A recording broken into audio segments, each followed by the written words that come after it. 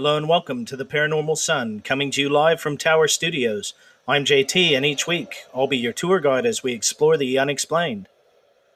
The Wendigo, its eyes are ice and indigo, its blood is rank and yellowish, its voice is hoarse and bellowish, its tentacles are slithery, and scummy, slimy, leathery, its lips are hungry, blubbery, and smacky, sucky, rubbery.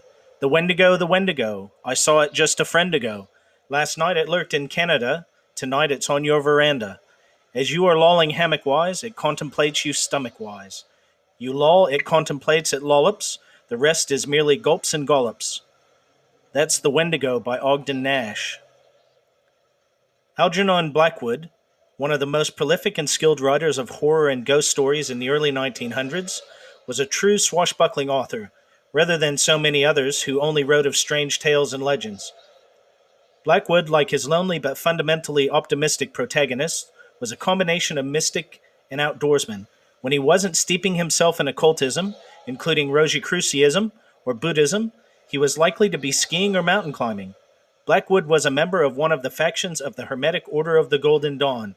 Yes, the Order of the Golden Dawn, made infamous by Aleister Crowley and Arthur Machen. One of Blackwood's most well-known works is undoubtedly a novella titled The Wendigo. Published in 1910, it was based on Blackwood's experiences hunting in the backwoods of Canada. A group of men deep in the northern wilderness are visited by a terrifying creature from Native American legends. Tonight we will be discussing one of the most fear-inspiring legends for anyone who knows the tale and has spent time on the frozen woods of the North Country. If you haven't heard of this creature before, don't worry, you'll never forget it after tonight. So first and foremost, folks, I just want to say thank you to everyone who's listening to this program. As always, I really want to thank everyone for all the touching, kind comments and people reaching out to me to offer their help and support with the issues that we've been dealing with William. For those of you who don't know, dogs of the shape of William, like a dachshund or similar, because of their shape, it puts a lot of strain on their spine and on their back. So unfortunately, what's happened in William's case is that he's had spinal compression, where his spinal cord has been compressed, and it caused him to lose the feeling and the loss of his back legs, which at that point he couldn't control anything. He can't control his bladder or anything else. Now, he has had successful surgery on his spine to reduce that pressure. He's doing well. He's at home. However, at this point, we still have to take him to the vet daily to have him drained, and we also have to do physio with him. So this is going to be an ongoing thing for several weeks. And yes, it's challenging, but what do you do for those that you love? Whether they're humans or animals, you've got to look after those who look after you. And William's always been here when I needed him, and I took a commitment when I got William that I would take care of him and I would do everything that I could in my power to make sure that he had a good life. So, we've got to do this. He's part of our family. To me, he's a son. And again, just thank you everyone so much for reaching out and supporting me. It's not been easy to be away from the programs. I can assure you it's been very odd for me not to be researching, not to be sticking to my pattern of researching, preparing notes, recording and editing the programs. I miss interacting with everyone. I miss interacting with people on social media and elsewhere. So thank you so much for everyone who supported me. Now, tonight we're going to do it a bit different because it's been 2 weeks. Basically I missed the last 2 programs. I'm going to give you a bumper crop of news of the dam tonight. So I'll be giving you double the stories. So you'll get 6 stories. I've tried to keep them halfway short so we don't have a massive overrun. And then we'll get into the Wendigo. It's really a fascinating piece of myth and legend of North America. And who knows, there could definitely be more to it than meets the eye. Now, with that all being said, and again, thank you so much, everyone, for your support and understanding. It's meant the world to me. Just want to give some shout outs, again, to you, the listeners. Just thank you so much for your patience and support in this time. It's been very difficult for me. There have been many days where I haven't got much sleep and I've not been in a good state emotionally because I've been so worried about William. So thank you so much for just having patience. Thank you, as always, to Eddie and his family in California and their support, to Chris and Max and Chris's family in Illinois, To the amazing Nicole and Noelle at the Quite Unusual Podcast, thank you so much for reaching out constantly to make sure that we're okay. And I still owe you that Heaven's Gate story that I was telling you about, so I'll make sure to get it out to you as soon as I can. Scott and Matt at the Old 77, again, thank you so much, both of you, for keeping in touch and making sure I'm okay and offering to help if you could. It means the world to me. To Adriana and Nico in Texas, again, thank you so much for being in touch, making sure I'm okay. The Fidianga tribe, to Riaz at Wicked Apparel. Riaz, I'm really proud of you and how far you've come with your business already, so keep it up, my friend. To my Montana family. And last, and of course not least, to Harry and Lisa in North Carolina. And anyone else listening to my voice, especially to the listeners in France. So thank you so much, everyone. Now, with all of that out of the way, it's been quite busy the last few weeks as well in the world that we live in as far as, paranormal, unexplained oddities. There's been a whole heck of a lot going on, and unfortunately, I've not been able to cover it as I would normally like to, and I haven't been able to keep up with all of it as much as I would normally like to. I did find it quite a synchronicity that I follow Richard Dolan, and for those of you who don't know, Richard Dolan is he's in the forefront of the UFO community at this present time. And on his Instagram page today, I think it was posted yesterday, but I saw it today, he's going to be covering in very short form the case of Maurice Moss, 1965, that I covered over in the last program. So, we'll look to see how thorough Richard is. He's always very good at digging up things that I haven't heard of before, and that will be quite interesting. It's not up yet, but it will be coming up in the next few days. And I might just post a link on the show's website, over on the paranormalsun.com. I'm just thinking about how I can include it in the show. But as always, Richard is very good at, investigating and bringing new light to a lot of these older cases. So I look forward to hearing about that. Now, in other news, as I say, folks, there's been a lot going on. Several of you have got a hold of me to just ask me about the Pentagon admissions about, that they basically said that those craft that they captured in the fighter jet footage, was not of this earth, and so on and so forth. And there is a bit going on around that, and I'm going to cover a little bit of it tonight. But it's definitely a pretty in-depth story right now. Like I say, folks, there is a lot going on. Blink and you'd miss it, basically. So for those of you who are new to the program, each week I give you the news of the damned. Now, the news of the damned is an homage to Charles Fort, who's one of my major influences in this world of the paranormal, the unexplained, the strange and mysterious. And Charles Fort was one of the first people that actually cataloged and coalesced all of these articles from around the world and put them in books so that people could, look at some of these cases, get an understanding of some of these phenomenon that were going on, and just to show people that the world isn't all it's cracked up to be. There's a lot going on that you may not hear about on a day-to-day basis. Now, Mr. Fort always referred to anything in this field that was excluded or ignored by mainstream science as damned data, therefore the news of the damned. And tonight you get a bumper crop. Usually I give you around 3 articles, but tonight I've got 6. I have tried to keep them a little bit shorter, so hopefully you don't get overloaded. And one of the things about the news of the damned, folks, you will always find links to the articles in the show notes. And tonight is no exception. So the first one here is from coasttocoast.com, and this one is odd cattle mutilation reported in Oregon. Now, again, for those of you who don't know a lot about cattle mutilation, it's been going on at least since the early to mid 70s, and it tends to be heavily focused in the Midwest and the Pacific Northwest. So most of the articles on Coast to Coast are bylined by Tim Banal, who's the web page, manager, web page guru. And this one is from Tim. And it says, authorities in Oregon are investigating a rather curious cattle mutilation case in which the perpetrator may have left behind a critical clue. The puzzling incident reportedly occurred on a ranch near the community of Fossil late last month, when a Black Angus cow was discovered with its tongue and genitals removed with seemingly surgical precision, and its reproductive organs had also been taken. Strangely, the dead animal was discovered with its front legs tucked underneath its body. She died in a position she couldn't have gotten into by herself, observed ranch owner David Hunt. I don't have any kind of logical explanation for it. Sheriff's Deputy Jeremiah Holmes, who is investigating the case, declared that there was definitely foul play involved in this animal's death. Although there initially appeared to be not significant signs of trespassing on the ranch where the killing occurred, Holmes indicated that authorities later found a partial boot print that appears to have come from the person who committed the nefarious deed. It remains to be seen whether or not the impression will yield any breakthroughs in the case, but undoubtedly a better clue than most other cattle mutilation incidents are afforded. To that end, the late July case follows an eerily similar incident from this past March, as well as a highly publicized event which occurred in the summer of last year, wherein 5 bulls were mutilated under mysterious circumstances which have yet to be explained.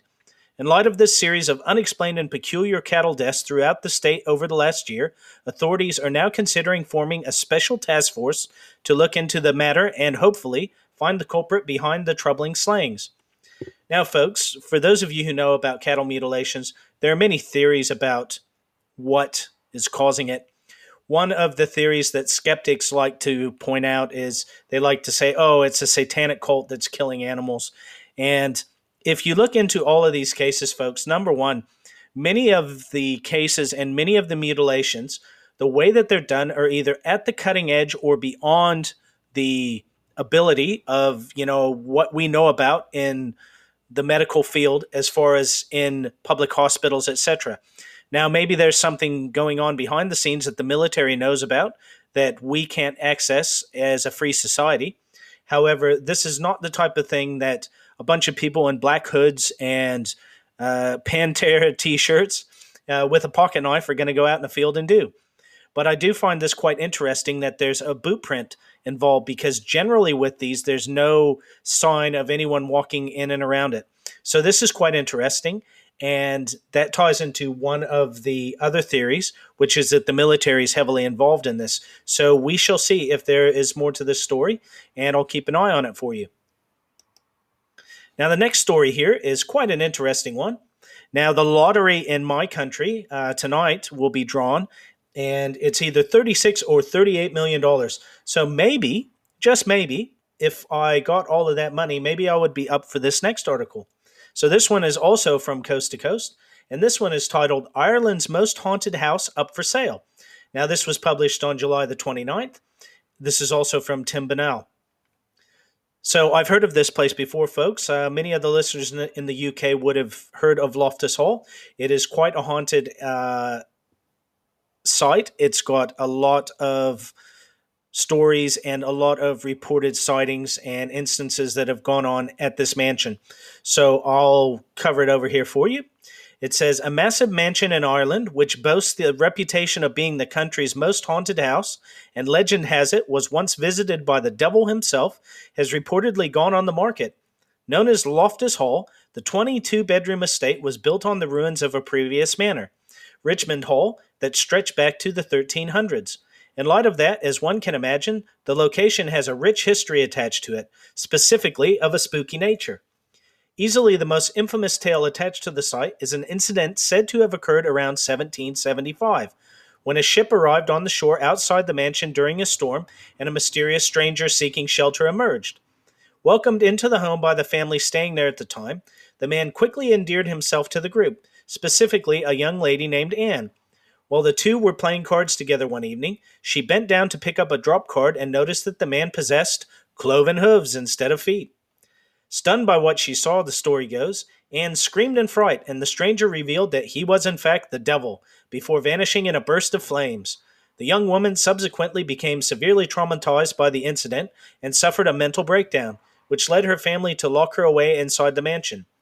In keeping with all good ghost stories, it is said that the home wound up being plagued by eerie paranormal activity ever since Anne passed away. Loftus Hall passed through the hands of various owners over the decades and centuries after that and was eventually purchased in 2011 by Aidan Quigley, who turned the site into a supernatural attraction which hosts ghost tours and events. After 9 years of presiding over the property, he has decided to put the location up for sale with an asking price of around $3 million. Yeah, so I could swing that. That's not too bad. Quigley, who is selling the estate on his own, mused that I'm not even a chapter. I'm a footnote in its history, and soon someone else will come along to preside over the notoriously haunted site. Quite interesting, folks. If you haven't heard of Loftus Hall, have a look at that. Someday down the road, I would like to cover over some of the haunted properties in the UK. Again, folks, the show catalog for episodes is in the hundreds. So, look, bear with me. It takes a while to get through this stuff, but at some point, I will definitely get around to that. And Loftus Hall is right up there in the top 10 in the UK for haunted sites. Now, the next one here, folks, is something that I've been covering in an ongoing basis on the show, and that is about Forrest Fenn's treasure. So here is an article from Coast to Coast as well, and it's got some information from the man himself, from Forrest Fenn. For those of you who are new to the story, Forrest Fenn is an art dealer who was dying of cancer about 10 years ago. Thought he was dying of cancer, went into the wilderness and buried a treasure, and then released clues on how to get to this treasure. And earlier in this year, someone claimed the treasure, and it's been a bit of an ongoing uncertainty in the field. Was it actually claimed? Was it not publicity? Did the person who claimed it have a connection to Forrest Fenn? So on and so forth. So I'll just give you a brief synopsis so you got an understanding. Now, this article was from the 27th of July, so I'm about a week and a bit out. So sorry for that, folks. But again, I've just had a lot on with William. So this one says, Forrest Fenn reveals his treasure was hidden in Wyoming. Treasure hunters still smarting over the unsatisfying conclusion to the search for Forrest Fenn's riches received something of a respite last week when the eccentric art dealer revealed that the cache of gold and jewels had been hidden in the state of Wyoming. Since the decade-long quest came to an end in early June, by way of a vague announcement that someone had solved the mystery, skepticism has swirled around the surprising news, with several significant questions remaining unanswered. And as I said, folks, I'm one of those people who was a bit skeptical.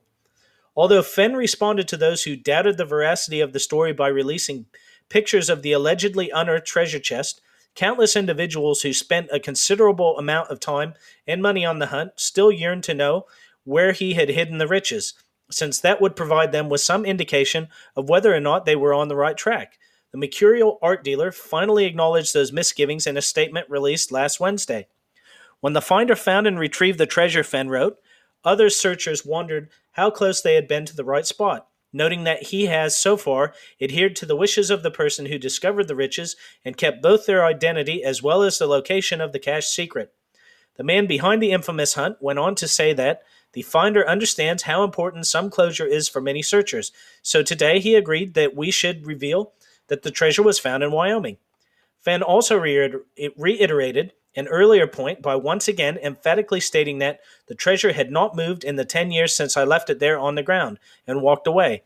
The state location revelation is a fairly significant clue, as it eliminates an enormous swath of potential spots in New Mexico, Colorado, and Montana, which had been targeted by innumerable searchers over the years. And, as one can imagine, the enlightening insight has led many treasure hunters to revisit the riddle, which purportedly led to the cache, to see if they can now figure out the peculiar treasure map. However, since there is presumably nothing left in the location where the treasure had been hidden, confirming that they are the second person to solve the hunt will likely prove to be a daunting and rather maddening task. That is, of course, unless Fenn or the finder eventually decide to reveal the precise location, the public, and finally put an end to the mystery which continues to surround the controversial treasure. Now, folks, again, it's just quite interesting. It's just one of those that, the jury is still out on this. I think that up until the time comes that maybe some of these items come up for auction, something like that, there's always going to be a doubt around the veracity of this, treasure, that the treasure's been solved, it's been found, etc. So watch this space, folks. I will continue to update you as we go. So the next one here, folks, is a bit of an older article, but it's on one of the topics that I've been covering on an ongoing basis, which is the Pentagon UFO footage where the aircraft carriers have encountered UFOs multiple times at sea. So this one was from July the 24th. And again, apologies, I missed it while the show's been on a bit of a hiatus. And this is from Fox 6 from Milwaukee. So as always, I'll have a link in the show notes, but from Fox News. And it says, "Not made on this Earth. Top secret Pentagon UFO task force reportedly expected to reveal some findings." So this was published on July the 24th. And it says, "Washington. According to a recent report from the New York Times, a top-secret Pentagon program has been conducting classified briefings for over a decade, analyzing various encounters between military craft and unidentified aerial vehicles. According to the Times, the Pentagon stated that the program was disbanded, but a Senate committee report last month revealed spending on a program called the Unidentified Aerial Phenomenon Task Force." Now, for those of you who don't know, UAP is the new military equivalent buzzword of UFO. It was reported in late June that U.S. Senator Marco Rubio had requested a detailed analysis of the task force findings. The report stated that the committee supports the efforts of the task force to collect and standardize data regarding, quote, "unidentified aerial phenomena, as well as their links to foreign governments and potential threats," unquote. Now the New York Times is reporting that the secretive task force is expected to release new and alarming findings that may involve vehicles made of materials not from this planet.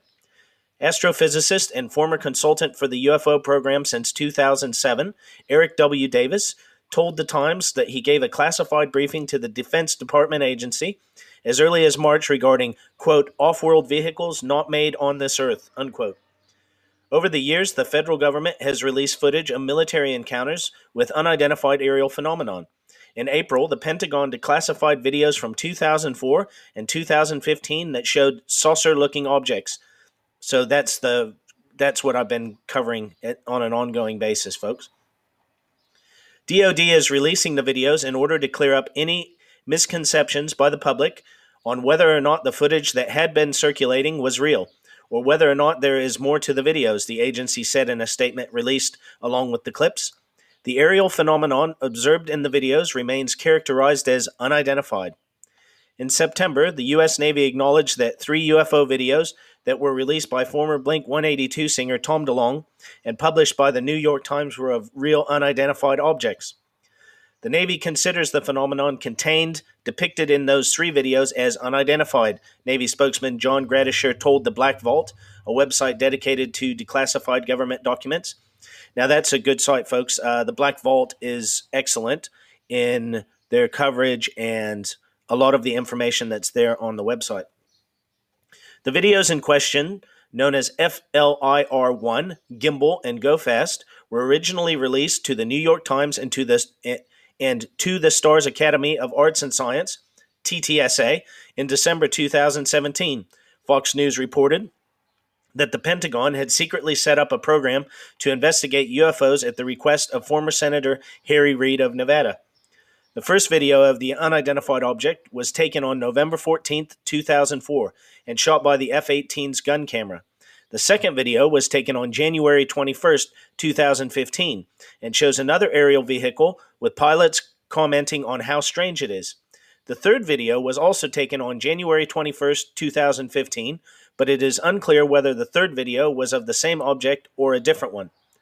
In May 2019, the Pentagon also admitted that it still investigates reports of UFOs or UAPs in a statement that a former UK defense official called a bombshell revelation, according to a New York Post report. A Department of Defense spokesman told the Post in a statement that a secret government initiative called the Advanced Aerospace Threat Identification Program did pursue research and investigation into unidentified aerial phenomenon. Even though the DoD said it shut down the ATIP in 2012, spokesman Christopher Sherwood acknowledged that the department still investigates claimed sightings of alien spacecraft, the Post reported. The department will continue to investigate, through normal procedures, reports of unidentified aircraft encountered by U.S. military aviators in order to ensure defense of the homeland and protection against strategic surprise by our nation's adversaries. Now, look, folks, there's a lot to unpack there. So these stories about, there are people in the military, there are people in the Pentagon that want to release some of this information and admit that some of these craft are not from this earth go back many, many years. I mean, for me, in the mid 90s, I remember listening on Art Bell, and he had these purported parts of crashed, recovered spacecraft that had been sent to him, and he called them Art's parts. And they had a very weird honeycomb type makeup with bismuth and aluminium, and it was, something that no one had ever seen built on this earth, as in the configuration, the percentages of the different metals, and the theory at that time, and the theory now still with many of the people who know about this, consider that this might be the way that the metal has to be formed to have an anti-gravitational effect. So, in other words, for these craft to levitate without using rotors like a helicopter or an engine. So, if you can levitate a large craft, all you would have to do then is propel it. So, yeah, it's a very interesting one, folks. I'm sure there are newer articles on this, and I'll be keeping an eye on it. And I'll make sure to get some more information posted up for you as soon as it breaks. Now, the last one here, folks, is quite close to home for me. And this one was in our national newspaper here. So, again, we've got a lot of small newspapers, but we've only really got one large national newspaper. And this one is from the New Zealand Herald, and this was published on the 3rd of August. And this one is titled UFO over Pororua, Mysterious Hovering Lights Stun Locals. So Pororua is a suburb of our capital city, Wellington, which is about 8 hours drive from me. It was in the early hours in Pororua when Theodora Fa'afia left home and spotted 3 lights hovering in the dark skies above the town. Fa'afia was with her cousin, and they both spotted the lights and wondered what it was. She filmed them on her phone for a few seconds, then posted on the local group to see if anyone knew what they could be. So, as I was leaving home this morning, we spotted these 3 big lights just hovering over Pororua City. Anyone have a clue what it could be, she wrote? One person in the comments said they saw it too, but no one had a definitive theory on what the lights were. Fa'afia says she has no idea what the lights could be. I just thought it was strange, and so did my cousin, because it wasn't plane lights or anything. It was just still in the sky, she told the Herald. We didn't hang around as I had to drop my cousins off to town for work, so we just continued to drive and kept watching it as we drove till it was out of our sight. By the time we got back to Pororua, it was daylight. One person in the comments suggested that they are searchlights. Looking down on your video and see the 3 big searchlights, the Facebook user commented. Another local suggested the lights could not be related to army planes could be related to army planes she had seen flying over on Thursday. Another person believes the lights are just a moon behind the clouds. Well, look, folks, unlike the U.S., we have a very small military here in New Zealand. We don't have a large Air Force, and we don't have a lot of ongoing Air Force activity. So we do have some large reconnaissance planes and long-distance planes, but nothing like this that kind of hovers, moves slowly, and is so massive. So, look, it is an interesting one. And again, it just goes to show that we definitely have them here. Now, there is video in the article. So, just you can Google it on YouTube, or you can just follow the link in the article. And as always, there'll be a link in the show notes. Now, I'm sure you're wondering what I think, folks. The footage is quite herky-jerky. She's moving her phone around a lot. It does make it quite difficult to look for things in the video. You do definitely see the 3 large lights in the sky. Unfortunately, she also hasn't shot the video in pan type. She's just kept her phone upright, which makes it even more difficult to kind of view it. It could potentially be floodlights, spotlights from the ground. Now, I couldn't see those spotlights, but again, it's a quite short clip. It's only about 20 or 30 seconds, and it's not the highest quality. So, as always, I keep my mind open to these things, and there are lots and lots of UFO sightings in New Zealand, as I say.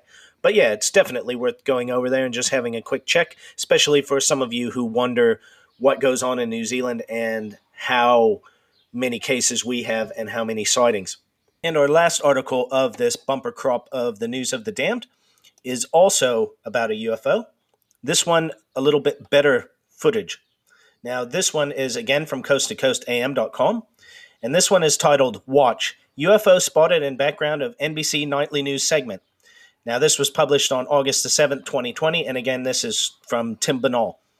So it says, an attentive viewer watching NBC Nightly News earlier this week spotted a curious cylindrical object zipping across the sky in the background of a segment. The intriguing moment reportedly occurred during Monday night's broadcast as the program was detailing how the Navajo Nation has been struggling with a water crisis at the same time that their community is being ravaged by the coronavirus pandemic. As reporter Cynthia McFadden discusses these issues, a Native American woman is shown playing a drum with two fairly large white clouds in the sky behind her. The scene takes a strange turn when a peculiar white object suddenly emerges from one of the clouds, flies in a straight line through the clear blue sky, and then vanishes behind the other cloud. Were it not for a viewer who spotted the strange scene and reported it to MUFON, the proverbial UFO sighting likely would have gone unnoticed by the world at large, as it lasted only a few seconds. While some imaginative online observers have suggested that the object was headed towards Area 51, as Navajo Nation is approximately 375 miles from the notorious military base, which makes such an assumption something of a stretch. So, they're saying it's quite a distance from Area 51. Of course, the true mystery is what the nature of the object is, not where it is going. To that end, while some UFO enthusiasts have argued that the anomaly is a visitor from another world, more skeptical viewers have offered up the prosaic possibility that the, quote, alien craft, unquote, is merely an airplane that looks exotic due to the angle of the shot and how far away it is flying. With that in mind, what's your take on the puzzling scene? So, I've had a look at this, folks, and it's definitely ovaloid shaped to me. It doesn't look like an aircraft. It's the same color as the clouds. If it wasn't moving so fast, you would almost think it was a piece of a cloud, but it's moving way too fast to be a cloud, in my humble opinion. So it's quite an interesting one. And again, I'll have a link in the show notes. Do yourself a favor, if you haven't already, go over there and check out that video. And that is the news of the dam for this program. I hope that you've enjoyed those articles. Again, give you a bit of a bumper crop to get back into the flow of things as I continue with the show moving forward. Now, also, don't forget, folks, you can go and follow the program on Instagram. So I've got a page on Instagram. I've got a Facebook group. You can go over to the Paranormal Sun website. That's also a real good piece of information for you. You can go on there. You can follow the show. You can read the blog posts and some of the photos I post over there. And you can sign up with your email, and then I believe you will get an email notification when I post something new over there. So again, with that, folks, thank you for all the support. And now on to the main topic. The Wendigo was gaunt to the point of emaciation, its desiccated skin pulled tautly over its bones, with its bones pushing out against its skin, its complexion the ash gray of death, and its eyes pushed back deep into their sockets. The Wendigo looked like a gaunt skeleton, recently disinterred from the grave. What lips it had were tattered and bloody. Its body was unclean and suffering from suppurations of the flesh, giving off a strange and eerie odor of decay and decomposition, of death and corruption. Basil Johnson, Ojibwe teacher and scholar, Ontario, Canada. What you've just heard is a description from Kathy Weiser's book, Legends of America.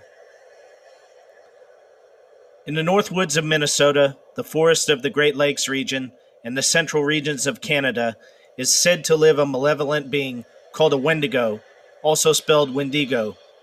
This creature may appear as a monster with some characteristics of a human, or as a spirit who has possessed a human being and made them become monstrous. It is historically associated with cannibalism, murder, insatiable greed, and the cultural taboos against such behaviors. Known by several names, Wendigo, Witigo, Witiko, and Weetigo. Each of them roughly translates to the evil spirit that devours mankind. Well, my friends, any of you who have spent any time in the cold, frozen forests or northern climes in the middle of winter, I'm sure among the other things, besides just trying to keep yourself warm in the icy, windy, snowy, cold conditions, I'm sure you may also have had a feeling that you weren't alone. Maybe you heard sounds in the woods. Maybe it was wolves. Maybe it was bears. Maybe it was something else. However, after you hear the tales of the Wendigo, I'm sure that the next time you're out there, you'll keep a little better eye of what's going on around you, what may be watching you from the woods. This is definitely one of the most terrifying myths from American Indian folklore. This creature has long been known among the Algonquin, Ojibwe, Eastern Cree, Saulteaux, West Main Swampy Cree, Nescapi, and Innu peoples, who have described them as giants, many times larger than human beings. Although descriptions can vary somewhat, common to all these cultures is the view that the Wendigo is a malevolent, cannibalistic, supernatural being that is strongly associated with winter, the north, coldness, famine, and starvation. The Algonquin legend describes the creature as a giant with a heart of ice. Sometimes it is thought to be made entirely of ice. Its body is skeletal and deformed, with missing lips and toes. The Ojibwe describe it thusly. It was a large creature as tall as a tree, with a lipless mouth and jagged teeth. Its breath was a strange hiss, its footprints full of blood, and it ate any man, woman, or child who ventured into its territory. And those were the lucky ones. Sometimes the Wendigo chose to possess a person instead, and then the luckless individual became a Wendigo himself, hunting down those who he had loved and feasting upon their flesh. According to the legends, a Wendigo is created whenever a human resorts to cannibalism to survive. In the past, this occurred more often when Indians and settlers found themselves stranded in the bitter snow and ice of the North Woods. Sometimes stranded for days, any survivors might have felt compelled to cannibalize the dead in order to survive. Other versions of the legend cite that humans who displayed extreme greed, gluttony, and excess may also be possessed by a Wendigo. Thus, the myth served as a method of encouraging cooperation and moderation. According to legend, the Wendigo could be one of two things. The first possibility is that it's a physical being, a hideous monster that stalks the northern woods, desperate to sate its unfathomable hunger. Different stories described it differently. Sometimes it had the head of a stag, and other times it was closer to a monstrous human, emaciated from constantly starving. It was sometimes said to grow in proportion to the size of the meal it had just consumed, making it impossible for the beast to ever eat its fill. In other stories, a Wendigo is a malevolent spirit that takes control of men's bodies, cursing them with an incurable need to consume human flesh. It was said that this spirit could possess a person who was overcome with selfishness or greed, leading them to acts of cannibalism. Native American versions of the creature speak of a gigantic spirit, over 15 feet tall, that had once been human, but had been transformed into a creature by the use of magic. Though all of the descriptions of the creature vary slightly, the Wendigo is generally said to have glowing eyes, long yellowed fangs, terrible claws, and overly long tongues. Sometimes they are described as having sallow, yellowish skin, and other times depicted to be covered with matted hair. The creature is said to have a number of skills and powers, including stealth, is a near-perfect hunter, knows and uses every inch of its territory, and can control the weather through the use of its dark magic. They are also portrayed as simultaneously gluttonous and emaciated from starvation. Wendigos are said to be cursed to wander the land, eternally seeking to fulfill their voracious appetite for human flesh, and legend said if there is nothing left to eat, it starves to death. The legend lends its name to the disputed modern medical term Wendigo psychosis, which is considered by some psychiatrists to be a syndrome that creates an intensive craving for human flesh and a fear of becoming a cannibal. Ironically, this psychosis is said to occur within people living around the Great Lakes of Canada and the U.S.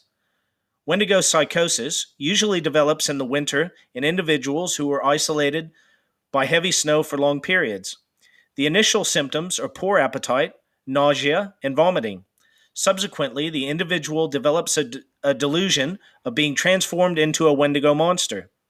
People who have Wendigo psychosis increasingly see others around them as being edible. At the same time, they have an exaggerated fear of becoming cannibals. The most common response when a person showed signs of Wendigo psychosis was a curing attempt by traditional native healers. In cases of the past, if these attempts failed, and if the possessed person began either to threaten those around them or to act violently or antisocially, they were executed. There have been reports regarding this psychosis dating back several hundred years. So if you encounter a Wendigo, what can you expect to face? Stories tell us that a Wendigo is almost impossible to escape. They are relentless in their pursuit of food and unaffected by the punishing elements. On their home turf, the unforgiving cold and the forests of the north, you're pretty much out of luck. Some sources say you're no better off if you make it to shelter, since the Wendigo has no trouble opening doors. Wherever you go, the creature will follow, raking at you with grasping claws, tirelessly pursuing the despairing hope that you will be the final that finally gives them satisfaction. Oh, it's also worth mentioning that even if you do escape, you'll probably lose your mind. There really isn't such a thing as a glass is half full Wendigo encounter. Different versions of the Wendigo legend say different things about his speed and agility. Some claim he is unusually fast and can endure walking for long periods of time, even in harsh winter conditions. Others say he walks in a more haggard manner, as if he is falling apart. But speed wouldn't be a necessary skill for a monster of this nature. Unlike other terrifying carnivores, the Wendigo doesn't rely on pursuing his prey in order to capture and eat it. Rather, one of his sad traits is the ability to mimic human voices. He uses his skill to lure people in and draw them away from civilization. Once they're isolated in the desolate depths of the wilderness, he feasts on them. A 1661 Jesuit relations document stated that what caused us greater concern was the intelligence that met us upon entering the lake, namely, that the men deputed by our conductor for the purpose of summoning the nations to the North Sea and assigning them a rendezvous where they were to await our coming, had met their death the previous winter in a very strange manner. Those poor men, according to the report given us, were seized with an ailment unknown to us, but not very unusual among the people we were seeking. They are afflicted with neither lunacy, hypochondria, nor frenzy, but have a combination of all these species of disease, which affects their imaginations and causes them a more than canine hunger. This makes them so ravenous for human flesh that they pounce upon women, children, and even upon other men, like veritable werewolves, and devour them voraciously, without being able to appease or glut their appetite, ever seeking fresh prey, and the more greedily, the more they eat. This ailment attacked our deputies, and as death is the sole remedy among those simple people for checking such acts of murder, they were slain in order to stay the course of their madness. The most famed and often recounted documented case occurred in 1878, when a Plains Cree trapper from Alberta named Swift Runner suffered one of the worst cases known. The following is from an article from the Edmonton Journal, and I'll have a link to it in the show notes. It was a pitch black and brutally cold when Swift Runner was led from his cell at Fort Saskatchewan Jail to start his long, last walk towards the gallows that awaited outside in the swirling snow. Swift Runner, or Ka Ki Si Kuchin, had been told to prepare for death and seemed to have heeded the advice. He walked confidently into the yard, seemingly much calmer than many of those who were there to watch him die. Most of the 60 people gathered near the gallows had never seen a hanging, and they were nervous and anxious about what was going to happen. Sheriff Edward Richard had been delayed by the snow and weather and was flustered by his late arrival at the fort. The hangman, too, appeared nervous. The execution had been ordered to take place at 7:30 a.m. on December the 20th, 1879. With less than half an hour left to go, it was discovered that the crowd had taken the trap from the gallows and burned it as kindling, and that the hangman had forgotten to bring straps to bind the prisoner's arms. As the sheriff and hangman rushed to get the scaffold ready again, Swift Runner sat near one of the fires that had been lighted nearby, joking and chatting, snacking on pemmican, the thick noose hanging around his neck. "I could kill myself with the tomahawk," he offered, "and save the hangman further trouble." Swift Runner was well known around the Fort Saskatchewan settlement, a striking 6'3", with a strapping build and what one policeman called as ugly and evil-looking a face as I've ever seen.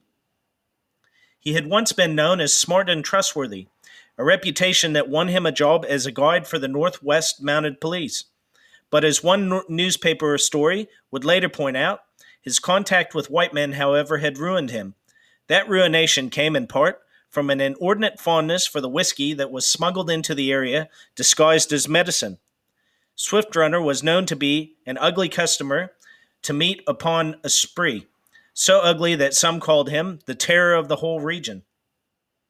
The police sent Swift Runner back to his tribe, where he caused so much trouble he turned the Cree camps into little hells, and was eventually turned out from his community altogether, retreating to the wilderness with his wife, mother, brother, and 6 children. The police started to hear stories in the spring. A Cree chief said Swift Runner had turned cannibal, and a hunter reported that Swift Runner's entire family had been killed in the woods. But a squad of officers who went out to investigate couldn't find Swift Runner or his family. Instead, Swift Runner went to the police himself in the spring, telling them that his wife had committed suicide and the rest of the family had died of starvation.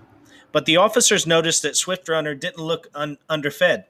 The prisoner arrived at our camp in the spring and did not look very poor or thin, as if he had been starving, one noted.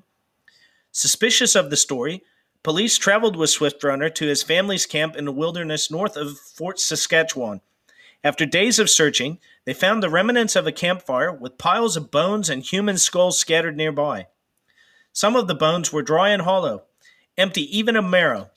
A small moccasin had been stuffed inside the skull of Swift Runner's mother, a beating needle still sticking out of the unfinished work.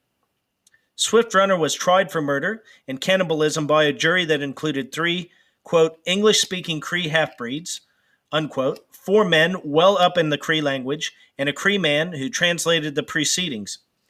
A leading Cree English scholar was also brought in to observe the trial and ensure Swift Runner knew what was being said. The death sentence was to be the first legal hanging in the Canadian Northwest Territories, an area that includes what is now the province of Alberta. A scaffold was built especially for the execution, and an army pensioner was paid $50 to serve as hangman. Swift Runner declined to spend the night before his execution with a priest. "The white man has ruined me," he said. "I don't think their God could amount to much." Some said Swift Runner had developed a taste for cannibalism years earlier, when he was forced to eat the remains of a starved hunting partner to save himself. Others said he had been possessed by the Wendigo, a flesh-eating spirit that tormented him and gave him nightmares.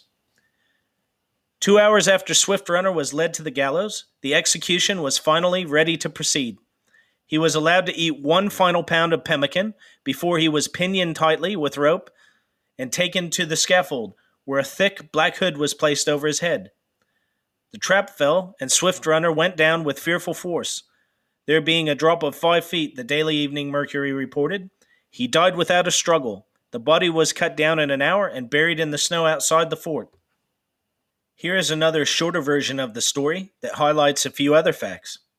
Swift Runner was a trader with the Hudson Bays Company, who was married and the father of 6 children. In 1875, he served as a guide for the Northwest Mounted Police. During the winter of 1878 to 1879, Swift Runner and his family were starving, along with numerous other Cree families. His eldest son was the first to die of starvation, and at some point, Swift Runner succumbed to Wendigo psychosis. Though emergency food supplies were available at the Hudson Bay Company post some 25 miles away, Swift Runner did not attempt to travel there. Rather, he killed the remaining members of his family and consumed them. He eventually confessed and was executed by authorities at Fort Saskatchewan. Now, a Wendigo also allegedly made a number of appearances near a town called Rousseau in northern Minnesota from the late 1800s through the early 1920s. Each time that it was reported, an unexpected death followed, and finally, it was seen no more. Another well-known case involving Wendigo psychosis was that of Jack Fiddler, an OG Cree chief and medicine man known for his powers at defeating Wendigos. Fiddler claimed to have defeated 14 Wendigos during his lifetime. Some of these creatures were said to have been sent by enemy shamans, and others were members of his own band who had been taken with the insatiable, incurable desire to eat human flesh.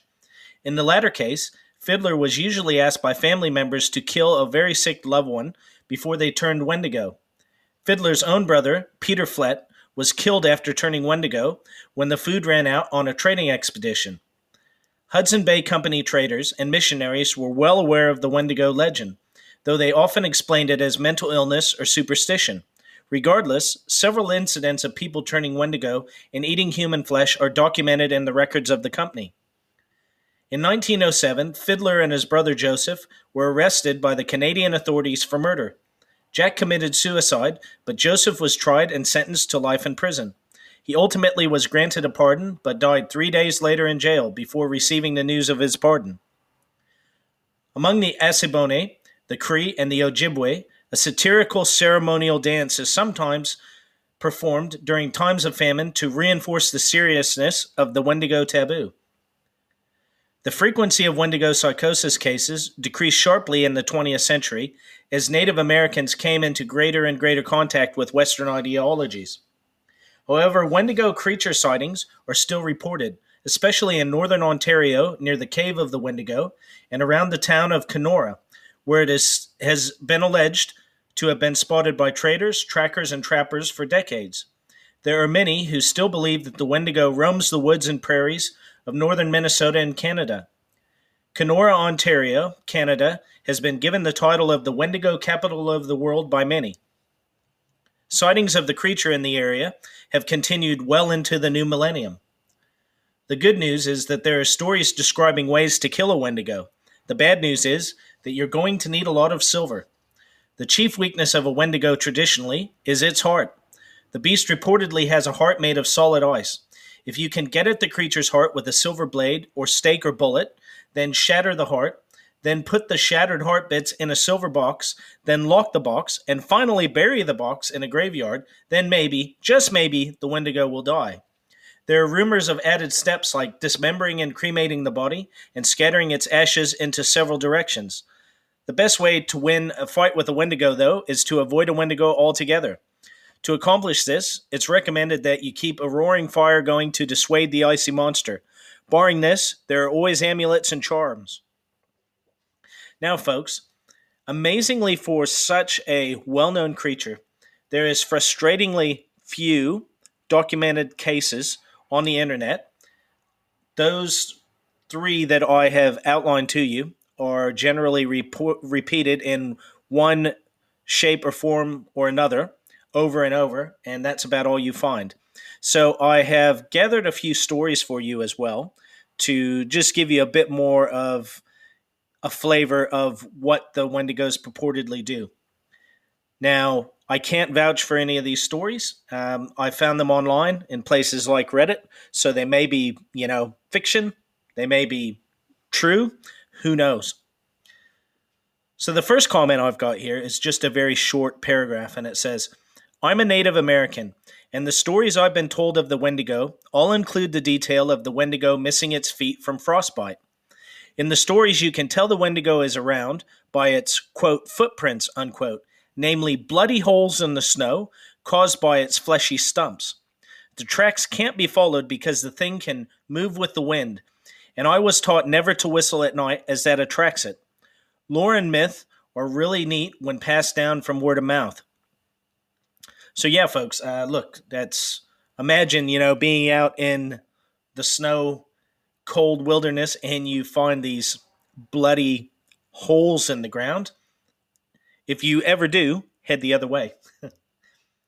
So here's another story here for you. When I was young, I often spent parts of summers with my grandmother in her home out in the country. It was my favorite place in the world, and I always looked forward to the week-long stays of gardening, baking, late-night fires with s'mores, and ghost stories, and enjoying having my grandmother all to myself. There was a pond not far from her house where I would sometimes go for a swim. It was home to quite a few frogs, and at night they made the most incessant noises. I complained to my grandmother only once, saying I couldn't enjoy the night breeze with all that racket. She took me on her lap and told me a story about an old man and a woman who lived near a lake. The old man couldn't stand the singing of the frogs, but his wife told him that they kept the Wendigo away, and to harm them would be unwise. Well, he didn't listen, and he set about methodically catching all the frogs on the lake. It was a process that took some time, but he did not stop until he had rid the lake of the pesky amphibians. That night, without the protection of the frogs, he and his wife were slaughtered by the Wendigo, a vicious, whip-like demon creature with elongated fingers, ending in razor-sharp talons and rows of silver teeth, as thin and keen as needles. I wrote it off as another of her ghost stories, though she seemed more serious than usual about it. I never complained about the frogs again, mostly because I grew to enjoy them, and put the story out of my mind. In fact, I'd forgotten all about it until it came up this past spring in a Native American literature class I was taking in college. The mention of the Wendigo sparked that old memory of my grandmother's story. I thought she had made up the word. I didn't realize there were stories about it originating in Algonquin legends.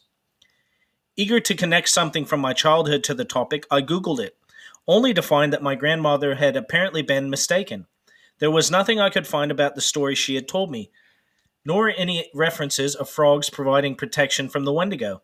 In fact, the Wendigo of legends seemed very little like my grandmother's version. They were said to be insatiable, craving human flesh, and sometimes created from the forms of people who had resorted to cannibalism to survive. Descriptions varied, but they sounded almost nothing like my grandmother's boogeyman version. I actually chuckled as I read it, almost a bit embarrassed by how badly my grandmother had messed up the original tale. I changed residences this summer, moving to a newly built 1,000 square foot on each side duplex on the edge of town. The other side is to be occupied by my landlady, who'd had the place built. However, she isn't scheduled to move the rest of her stuff in and begin living there for a couple of weeks. She's waiting for her lease to end. Even though my new place is only a few minutes from the edge of town, it feels much more isolated. I enjoyed the seclusion of my new home and proximity to a more natural setting. I'm surrounded by woods, and from my patio, I can even see a pond beyond that carefully landscaped lawn, which is meticulously carved out from the surrounding woodlands. Just like the pond near my grandmother's house, the frogs have put up a ferocious racket lately. I prefer not to pay to run my air conditioner if I can help it, so I have every window open to catch a breeze. That means that I can hear them as clearly as if I were standing on the water's edge. It took a few days to get used to the noise, but I'm fine now, just like I was those summers when I was young. In fact, the noise has been comforting to me during the stress of the move. Tonight, however, is different. I find myself standing in my living room, staring at where the pond is, though I can't see it in the dark. The air is eerily still and oppressively warm, but all my windows are shut, and I feel impossibly cold. I'd long since convinced myself that my grandmother's story had been a silly tale, a twisting of an old legend by irrelevant storytellers. But for some reason, I have the most overwhelming sense of dread growing in the pit of my stomach. I don't know what to do. I'm trapped. Leaving my house means braving the wilderness beyond my home, but I don't know if I'm going to be safe in here either. The frogs have stopped singing. So, folks, that sounds very much like a story someone's written, a bit of fiction, but nonetheless, things like this, I always give them a healthy bit of respect. So I've got one last story here for you that I found that I'm going to read. Now, this one hits very close to home to me because it involves Idaho. So here we go. It says, first things first, this happened to me when I was around 10. I've lived in Idaho all my life and spent a lot of time outside or in the wilderness as a kid. My grandparents would take me camping, and my older brother and I would always hike up whatever trails we could find to get a view of the sunset. On one of these occasions, something terrifying happened. We were up at a campsite I only know as Warm River. The river there never freezes over. And my brother and I were on a regular evening hike. There was an old tunnel bored through the mountain at one part of the trail, probably an old train tunnel, and we were walking through it when I heard something I'll never forget. After walking through probably 2/3 of the way through the tunnel, I heard a terrible screech at the end we entered through. The screech wasn't like anything I've heard before. I've heard the screams of animals on dark and windy nights. I even think I've heard Bigfoot calls a few times, but never the metallic, grinding screech I heard that day. The point is, whatever the sound was, it did not sound natural in any capacity. I probably jumped 5 feet in the air when I heard it, and my brother shouted a few choice curses before shooing me quickly to the exit of the tunnel. At this point, my brother decided we should just continue walking and head back after whatever made the noise hopefully cleared out. We didn't have any firearms on us, so I was pretty upset. My brother reassured me we would be fine, and we made the walk back without incident. However, I didn't get any sleep that night, whether it was the thing that screeched at us or just my imagination. I heard things moving around the campsite the whole night, as well as whispers echoing through the darkness outside the trailer. I woke my brother up a few times to check out what it was, but he refused each time, telling me that it was probably just other campers staying up late and enjoying themselves. The rest of the trip was pretty normal. We packed up the following day and my life continued as normal. I was disconcerted but chalked what happened up as a harmless event that I must have been exaggerating in retrospect. A few weeks later, I went up to Pine Basin, an old ski lodge my family rented each year for family reunions. Here I would mess around with my cousins, our favorite activities being night games. We would play hide and seek, a game called Ghosts in the Graveyard, and other games like that. On one instance, I was chosen to be the seeker for a game of hide and seek. Because I was one of the younger cousins, I got a flashlight as an advantage. Normally, all the older cousins hid close to the lodge, and the older cousins hid in the nearby trees or at the base of the nearby mountains. As I was searching near the bottom of the mountain, I heard a familiar whistle up the mountain a bit. We would always whistle as a hint at our locations. It sounded like someone was hiding way up near a tree known as the the underwear tree. You can guess why. So I began trekking up towards the whistle. As I climbed closer, I got an uneasy feeling in my stomach. I continued on warily and convinced myself that I would be fine. I hated walking in the night alone, but figured whoever I find would walk me back to the lodge. As I neared the tree, I noticed that it was deathly silent. This alerted me that something was very wrong, because you could always hear the adults having fun back at the lodge. I was anxious to hurry back, so I called out, "I found you, Scott." I thought the whistle was my older cousin Scott's. "Come back down with me." I got no reply, but I wasn't planning on waiting. As I began walking back towards the path, I heard a voice call, "You almost had me." So I ran back up to investigate. I flashed my light in the branches of the tree and saw a monstrosity that was not my cousin. It looked like a poorly drawn stick figure made into a human with its emaciated figure and lifeless eyes. I remember its face looked like the skin on its head was being pulled from behind. It had torn and stretched features. As soon as I saw the creature, I screamed, I dropped the flashlight, and I ran down to the lodge. The entire time I ran, I was overcome by an overpowering smell, and I could hear the thing running after me. As I approached the camp, I saw a few people, my cousins, at the bottom of the mountain waiting for me. I was crying and shaking, and they took me inside. I told my dad what happened, but my cousins all said that they didn't see anything following me. The adults kept us inside for the night, and I kept hearing sounds drifting in from the mountains.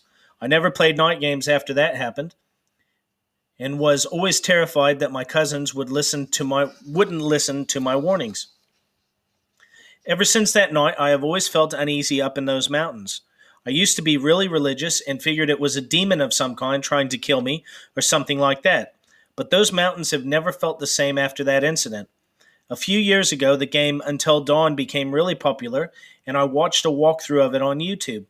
When the Wendigo first appeared in-game, I got chills down my spine. It was exactly what I saw, and I did a ton of research on them. I figure someone must have gotten snowed in at that old lodge and resorted to cannibalism. But that doesn't explain what happened at Warm River. I still hear that screech from time to time. It never occurred to me until watching Until Dawn that they might be from the same thing, and it scares the hell out of me every time. I heard it earlier tonight, and that's why I decided to finally write my story down. So, look, folks, it's a bit disconcerting to me. I don't live in Idaho anymore, but yeah, it's not something that I would want to encounter. I can definitely tell you that. Now, give you a few of the possible explanations that have been suggested. So it says that, many of the American Indian tribes, They shared similar dialects and, importantly, the life experiences inherent in a life spent in the punishing climate of the North. Starvation and exposure to the elements were often real dangers. And as with any culture, fears gave birth to stories and mythological personifications of possible threats. In the same way that concerns about the destructive potential of nuclear technology brought Godzilla to the modern world, a very real fear of desperation may have led to the proliferation of stories around the Wendigo. The legend of the Wendigo has long been associated with real life problems like insatiable greed, selfishness, and violence. It's also linked to the many cultural taboos against these negative actions and behaviors. Basically, the word Wendigo can also function as a symbol for gluttony and the image of excess.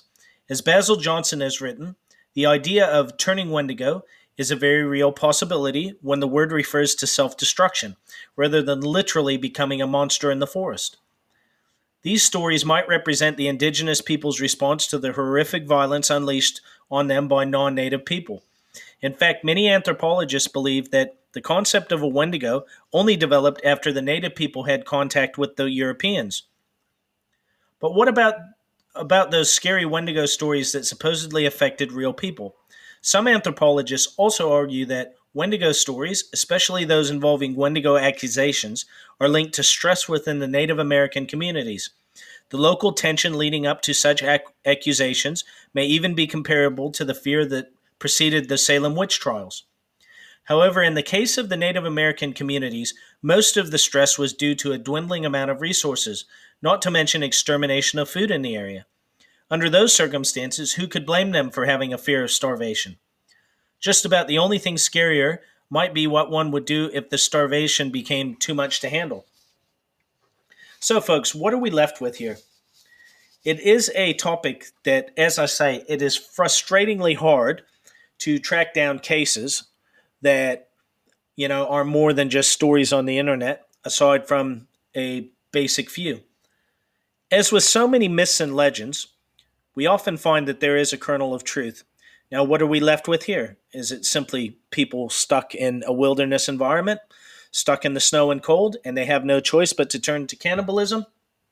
Or is it something more? Who knows? I always keep my mind open to such things. I do remember reading stories about similar creatures as a boy. I don't know if they were the Wendigo, but I've definitely heard stories of a similar creature in the Pacific Northwest. And again, of all the things that I could run into in the forest in winter, it's one of the last things that I would want to deal with. So I hope that you've enjoyed that. I hope that you've found the Wendigo interesting. I'm sorry there's not more out there about it, folks. Like I say, there's lots of fiction. There's not a whole lot of cases and a whole lot of instances that can be corroborated past one person's story here or there. Now, the next program I'll be doing will be a UFO topic.